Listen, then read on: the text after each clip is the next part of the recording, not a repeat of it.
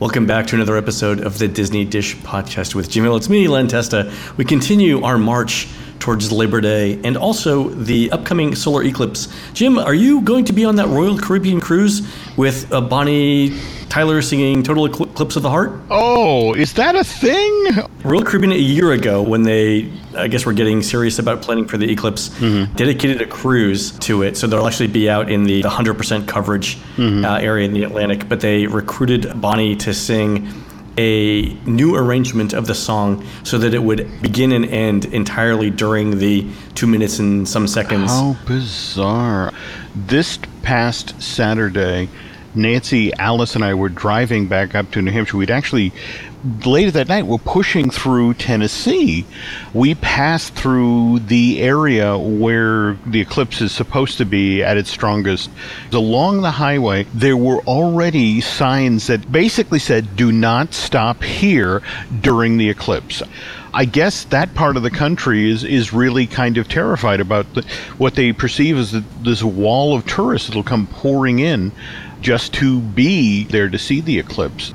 I know a couple of people that are actually making special trips, like taking vacations to drive down and do it. So, and this is not unheard of. You know, and up here in New Hampshire, we're supposed to get just a 70% version of it. I think it's 80% here in New York. So I might go outside screaming, running into the streets. But I think in New York, that actually wouldn't raise even a single eyebrow. So, all right. So Jim, before we get started, I have a quick listener question I'd like to get.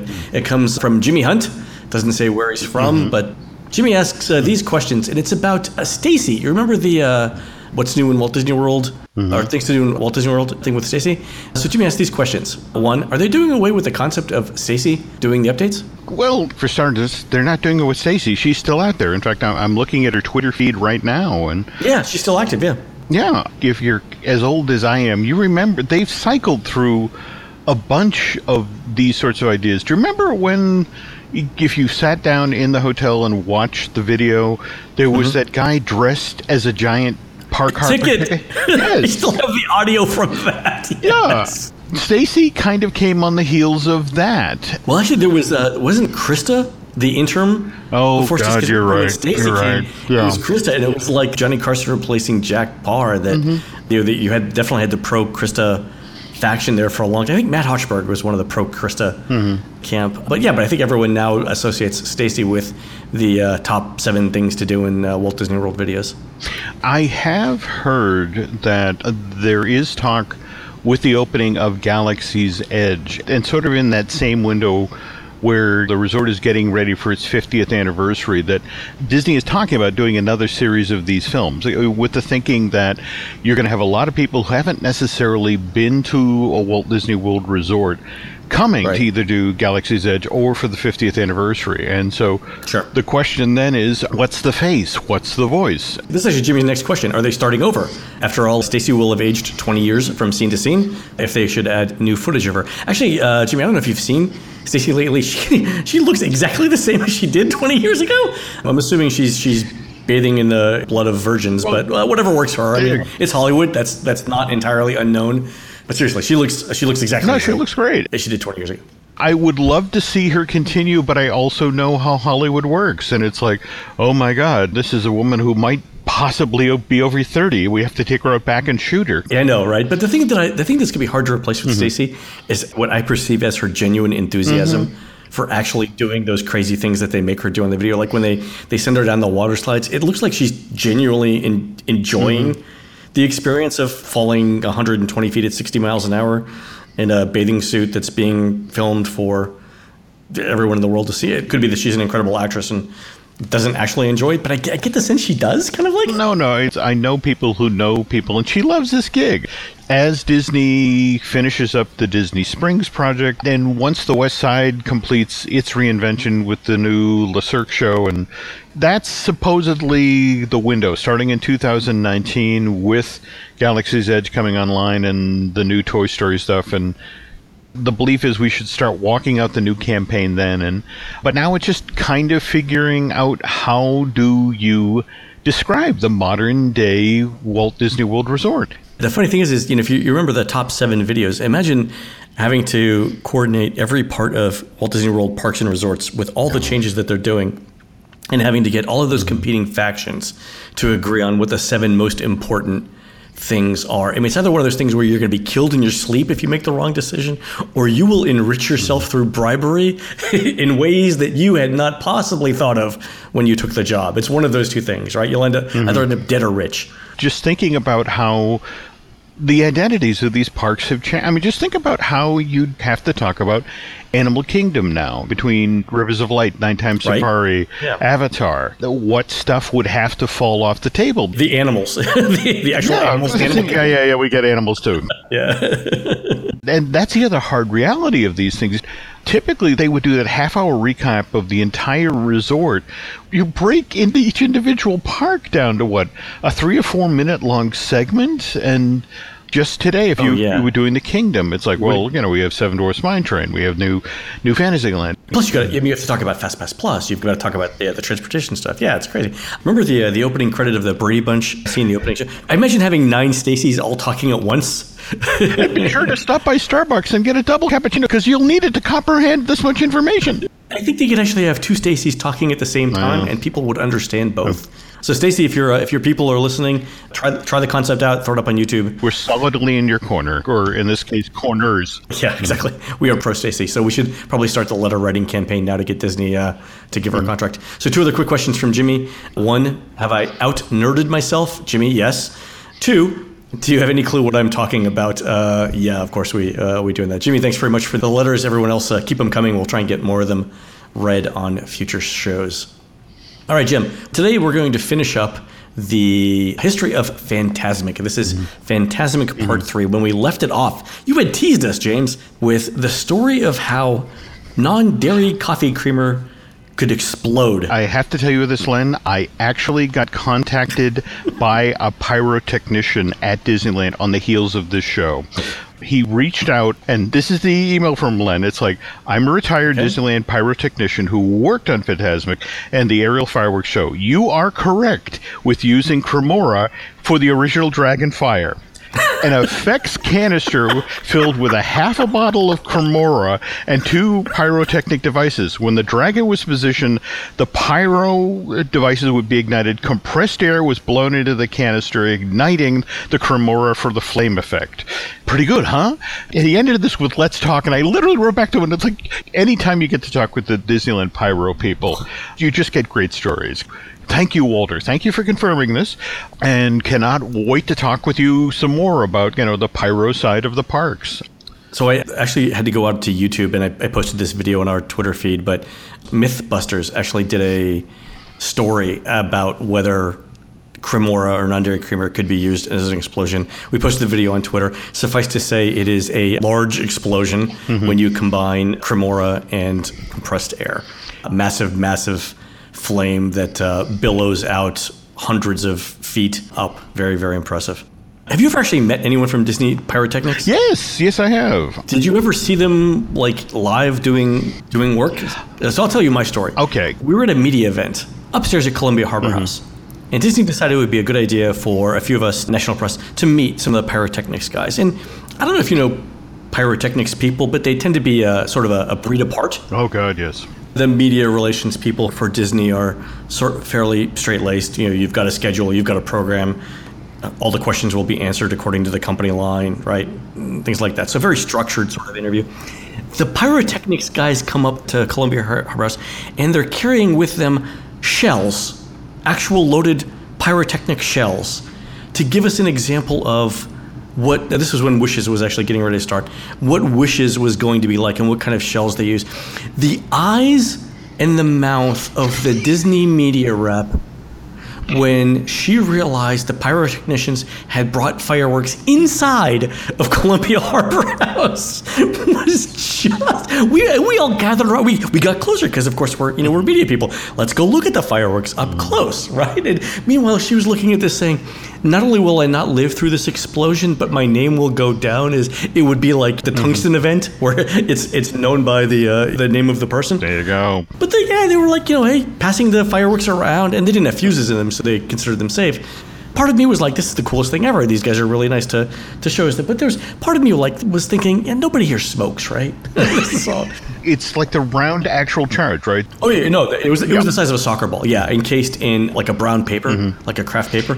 The funniest thing is when the wind goes the wrong way in a fireworks show.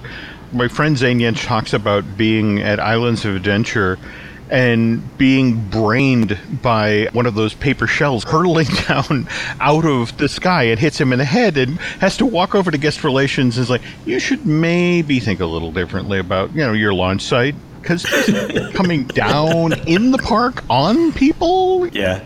I've had pieces like tiny pieces fall down, especially you get a couple days per year where illuminations goes off even though the wind is exactly the wrong way for it, and that's when you tend to see it. Or if the wind isn't moving at all. Oh god, yeah. Yeah, that's another thing. Right. Anyway, on to Fantasmic, James. I guess we should talk about what happened the night that Fantasmic was originally supposed to debut, which was April 29th, 1992. Disney's setting up a media event, and everyone's been invited, and you're supposed to show up at the park at 6 to be in position to see this amazing show. However, at 3:15 p.m. that day, the verdict came down for the Rodney King trial. Oh. This is before the days of body cam. This was a 12-minute-long video of 4 white police officers beating a black man 56 times with their batons, and then they wind up being acquitted. Yeah. And when this verdict comes down in the middle of the afternoon, Los Angeles explodes. And over the next 2 days, 63 people are killed, 2,383 are injured, and between the fire and the rioting, within the city limits, $1 billion worth of property damage is done. Wow, $1 billion in 1993 money. 30 miles away from Los Angeles, you have Disneyland in Anaheim, and all up and down the 5 there are these billboards promoting Fantasmic, which featured the catchphrase, "Be there when the night ignites." I think the alternate phrase was "Be there when Watts burns down," but I think that one didn't go. Yeah, all right. That year, in advertising circles, this campaign was cited as the most poorly phrased, poorly timed. I mean, again, it wasn't their fault. Yeah. Anyway, so Disneyland rather wisely just shuts down the event, pushes it off for 2 weeks. When the smoke clears... Well, no, I mean, seriously, the folks who worked at the Disney Studios in Burbank talked about that you'd go into work and you could still smell the city burning, and it was just sort of like, it was a very, very unnerving time. Yeah. Back to May 13th, the show finally debuts. Huge, huge success. Fantasmic had been designed to accommodate 6,000 people standing around the rivers of America. 6,500 if they bent the rules. Anyway, this is a quote from John McClintock, longtime Disney PR guy, just retired this past summer. And after looking back on Fantasmic's first official year of operations, John told a reporter for the Orlando Sentinel that first summer we never had fewer than 8,000 people performance. 8,000, 6,500, 6,000, 8,000. He said they would just crowd in shoulder to shoulder. And now, mind you, not everybody loved Fantasmic. People who lived in the residential areas that are abut the park were right behind it, yeah. You were really put off by noise levels. And you have to understand that about the same time, here's Disneyland trying to get its expansion going. They're having meetings with the locals about the $3 billion Westcott project, and people are like, I can't sleep at night because you're running shows till 11:30 midnight. And so at this point, they have a meeting where 300 locals turn up and it's like, we're going to spend the money, we're going to reconfigure the sound system, we'll address this issue. Yep. But that wasn't the only money they were spending on the show. Because of this designed for 6,500 people and with 8,000 people crowding in, Disney knew they had to do something. So as soon as they finished that first summer performances, they come in with bulldozers, they come in with earth movers and tear out the entire waterfront area along New Orleans Square and take it from the single level Broad Street and turn it into this 3-tiered walkway. Here's Disney's like, okay, now we can finally accommodate the 8,000 people who show up. So what ends up happening is now 11,000 people crowd in each night to see this show. Is that how the 3-tiered layering of the walkways came about? That was it? Rather than having people standing on the flat, which meant that you had a lot of people hoisting kids up on their shoulders, which meant the people behind couldn't see. So let me ask you this question. When they're doing Fantasmic, there are residential areas that are literally less than half a mile from Tom Sawyer Island. I mean, in some cases, maybe a quarter of a mile away. How did Disney get the residential communities, if not on board, how did they get them placated? In some cases, these same people, in addition to the noise complaints, would go out and it's like, why is the paint on the hood of my car bubbling? And it's like, well, because of the chemicals that have been raining down during the fireworks show. And in fact, Disney sought out different pyro for not only for Fantasmic, but also for Fantasy in the Sky. That's one of the reasons they introduced their air-launched system, because it turns out back in the day when they used to do the two-stage fireworks where you had the unit that powered it up into the sky and then you had the actual firework, it was the accelerant for the first stage that was actually causing all of the problems with the paint bubbling or that sort of thing. Oh, really? In 2009, they actually switched to a lower smoke version of their pyro from 10 to like midnight every night. You have all these people who are trying to either drive back to where they were or trying to get back to their hotels, and Disney has to continue to work hard to be a good neighbor. In fact, I just heard the most bizarre story in regard to trying to placate the folks down toward the convention center. Evidently, there have actually been complaints about the fact that Cars Land, facing out toward the convention center, it looks like what it is. It looks like the backside of an unfinished attraction. And supposedly Disney, in an effort to placate these folks, and reading between the lines here, they'll only be doing this while they're building the Marvel Land expansion at DCA, but they're going to finish the mountain. As it faces out onto the street, it looks like a complete structure. It's pleasing to look at rather than, wow, that really looks like some good chicken wire you got there. Well, it's true. So if you've ever walked down West Catella between the Anaheim Convention Center and Cars Land, the back of Cars Land did look like the exposed part of an industrial warehouse. Yeah. You saw steel beams and steel plates, and you saw essentially the back part of all the infrastructure. It reminded me a lot of, remember when you would go through the studios through Catastrophe Canyon, and then you'd circle back around and see all of the infrastructure and the physical plant that made that effect possible. That's basically what the backside of Cars Land looks like. So now they're looking to address that, which who is complaining about the view on Catella? I mean, it's the people who are going to the convention center. I don't get that. I really don't get that. Well, you kind of get it because the main entrance to the convention center is literally across the street from the backside of Cars Land. Yeah, I mean, it's going to be a lot of money that Disney spends to make their neighbors happy. So maybe that is part of their good neighbor thing. All right, so we postponed the debut of Fantasmic, but it eventually goes off without a hitch. Then they decide to increase the size of the area around the Rivers of America to hold, what do you say, 8,000 people?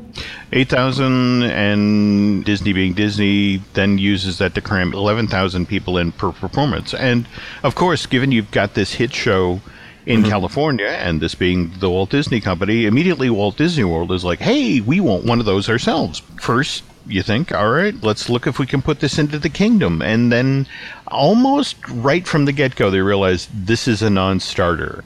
The combination of, because of the low Florida water table, Frontierland is right at the edge of the Rivers of America, the main drag there. If you go to your right, starting with Haunted Mansion and the old Mike Fink keelboat dock and the Liberty Bell, the dock today, you're hemmed in at that end. You don't really have great sight lines for this sort of show. And then you slide to the left and you've got Big Thunder, you've got Splash, Tom Sawyer rafts sort of pinching you in.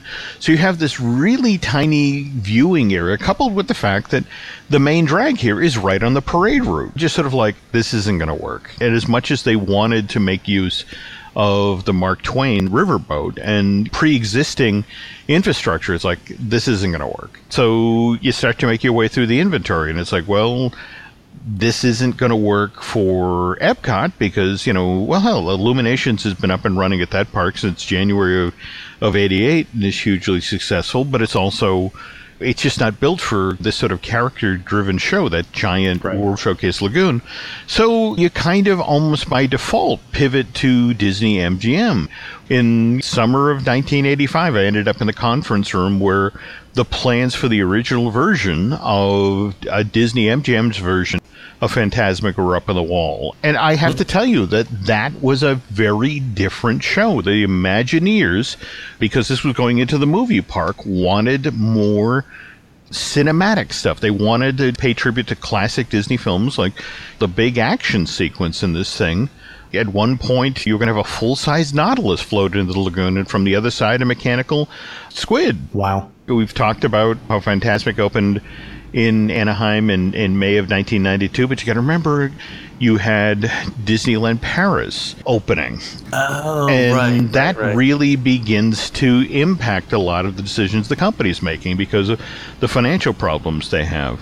Given that it costs less to make a canoe than it does a full-size version of the Nautilus, that's why the 20,000 Leagues number got pitched out of the Disney MGM version of Fantasmic and got replaced by Pocahontas. I mean, that makes sense. It does. But going into this and understanding the capacity issues that they had in California, that's why when they were designing this outdoor arena, they started, their base point was seats for 6,900 people and an additional standing room for another 3,000. And if they'd gone forward with construction of David Copperfield's Underground, which was supposed to sort of overlook the arena during shows, there would have been space for viewing for an additional 300 folks. So every show would have been 10,000 people right off the bat. So they build this 15-acre complex. They've got their 60-foot-tall mountain in the middle of it.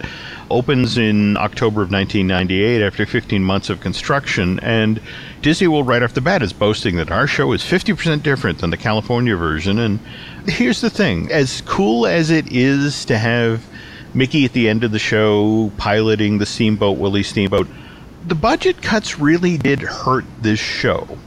I think part of the problem is the Pocahontas number in the middle of this thing is kind of a snooze. It's exactly what I think. Yeah. I don't know why it's still there.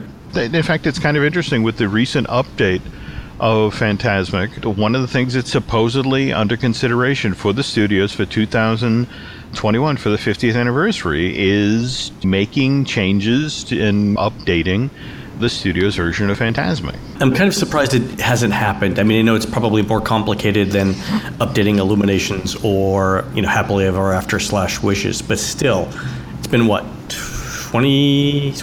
Part of the problem, Len, is this is an expensive show to stage. I mean, in California, there were 40 onstage performers, including 5 professional stunt performers per show. They're all equity, right? Yeah. They're all. And if you factor in the pyro, it supposedly costs the park $75,000 each night that Fantasmic is presented. And when it's multiple times, that number does, in fact, creep up. Which is why when you look back over the history of the show, there are things that were taken off the table. First year, may recall that there used to be a 20-foot-tall Ursula float that would come out. That one was expensive to maintain and difficult to operate, so that eventually got cut. And as you look over the course of the history of the show, you do see Disney, when they would make updates, it was always with an eye toward, okay, long-term, this is cost-effective. 2007, they introduced new barges, but these feature LED lighting. 2008, we get the low-smoke fireworks I was talking about earlier. So, again, you're placating the neighbors. Not to mention replacing the 70mm projectors that actually used real film at this point with digital projectors. Well, those are also quality improvements, too. I mean, all those things are quality improvements as well. Speaking of quality, though, in 2009, they introduced these 20-foot-long versions of Flotsam and Jetsam, Ursula's evil eel companions. And these were basically character costumes that were skinned over a jet skis, Len. 2 problems, though. First of all, even with them skinned, even with Disney getting deliberately lower noise jet skis, they were still loud. Like a chainsaw on water effect? There you go. And then the other thing is the poor drivers, they are inside a character costume in the dark, looking out through the eyes of these things, trying to drive around, and they kept driving into things. When you have flame jets on the water technology, it was like, all right, after a summer, these disappeared. To be honest, nobody noticed them disappearing because of the big thing that happened that year, and that was supposed to be bringing in a brand new, fully sculpted version of the Maleficent Dragon. Anybody who'd seen the show during its first 20 plus years had seen the dragon in the show is basically the head of the dragon on a stick. There were sort of streamers that would hang down off of this thing to sort of hide the body shape, and there were some wings that were puppeteered from the side, literally by cast member moving a pole back and forth. But this was a head and a stick. That was actually my impression the first couple of times I saw Fantasmic in both places, that it was, you could tell it was Maleficent the Dragon, but if you got close and looked at how it was actually working, which of course you and I would do, it looked like one of those things that you would put together in a high school gym for your high school musical production. It looked homemade. It did. I mean, it worked and everything, but when you looked up really, really close, you were wondering how that was able to survive 20 years or whatever. So they went with a full model. What year is this? This was introduced in 2009, though it had always supposed to be part of the show. In fact, I sent you a link to a video earlier today, which hopefully we can put up online. But this is from an animation test that was done in September of 1991. Wow. You can see that the original plan was this full figure, that full animatronic figure that was supposed to tower over the river. And by the time Disney decided we have to get real about this, we have to replace the head and the stick, Disney isn't doing these sorts of things anymore, which is why they turned to Garner Holt, who has become, over time, Disney's sort of de facto animatronic guy.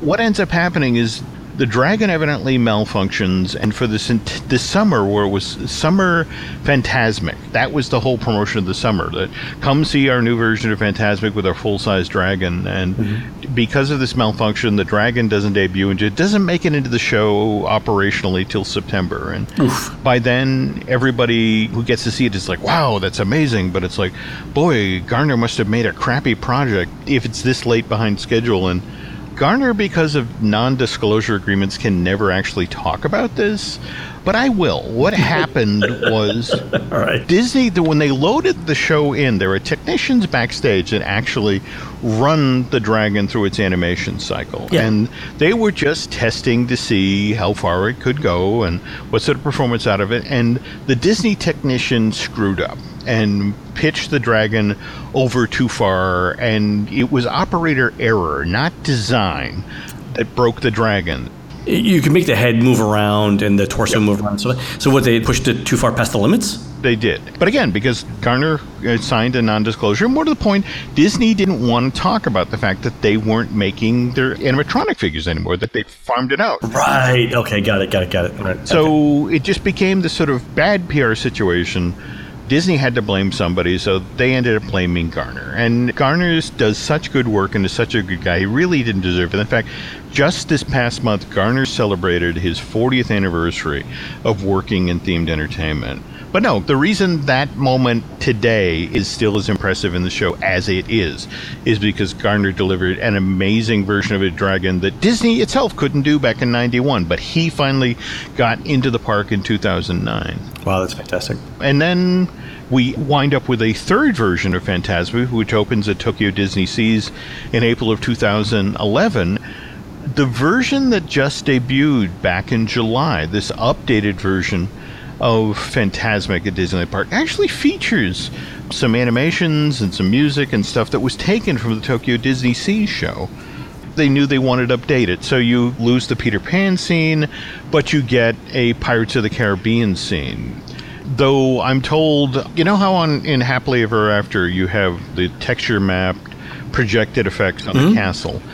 This time around, there was supposed to be this amazing use of technology whereby the Columbia would become the Black Pearl that were staffed with all of these undead pirates because they would be texture mapped. And I guess in the end, they had to default to doing the undead pirates as costumes rather than projections, because what works well in a warehouse doesn't necessarily work well on an actual boat that's piloted on a river. Yeah, I mean, the problem is the boat's relative position to the cameras, even if it varies by 6 inches, that's way more than the limit for making sure that the images are crisp and clear, right?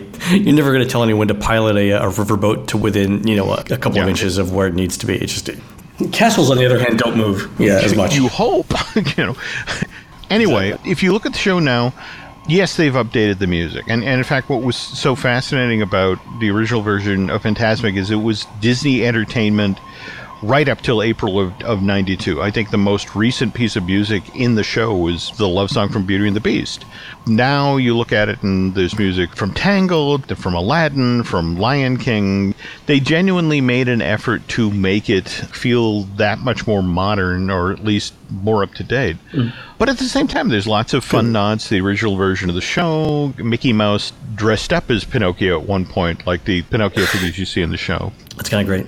Now the question becomes, okay, so we have the new version in Anaheim, and obviously, again, we've got the 50th anniversary coming. So when would they update the Fantasmic there? You have to assume you don't really need it between now and 2019. You've got Toy Story Land opening next year. You've got Galaxy's Edge in 2019. So I honestly think, I think the earliest we'll see the change out of that show is for the 50th. Well, by then, though, for the 50th, though, we're also supposed to get a new parade for Magic Kingdom. We're supposed to get a new update to Illuminations, and then eventually a Rivers of Light update. Do you think they're actually going to change out all 4 of the shows between now and 2021? I mean, you have hundreds of millions of people now who've been to the Walt Disney World Resort, and you want to give them reasons to come back. Oh, no, I'm with you. I mean, the more the merrier, right, in terms of changes. But I just question whether they can get that done in 4 years. That's basically a new show a year. And when we all know that for the things that this complex, it's a 2 or 3 year process. I think the wild card here is, of course, Rivers of Light. I think the folks in Walt Disney World Entertainment thought that, well, we'll get that in there and that'll be like Illuminations. We'll 10 or 15 years before we ever have to think about circling back on that. And now having that show be perceived as such a disappointment, you just wonder, are they going to rob Peter to pay Paul? Will we see one of these other projects fall off the table because clearly they need a better show in that park at night? Given that you're spending upwards of $600 million on putting Galaxy's Edge in, that's a park that's not going to need attendance drivers for 4 or 5 years. And even when you consider how much the company's spending on Mickey and Minnie's Runaway Railway. Oh, yeah. Maybe this one will wind up sliding past the 50th and be something that perhaps is introduced for 2022 or 2023 when they feel like they do need something new to hype for that park. All right. Thanks very much for completing our little series about the history of Fantasmic. Folks, thanks for listening to the show. Don't forget, we are produced fabulously by Aaron Adams. Please go on to iTunes and Google Play and your local Dragon Lair and write a review of the show and tell us what you would like to hear next. Also send in those listener questions. For Jim, this is Len. We will see you on the next show. Take care.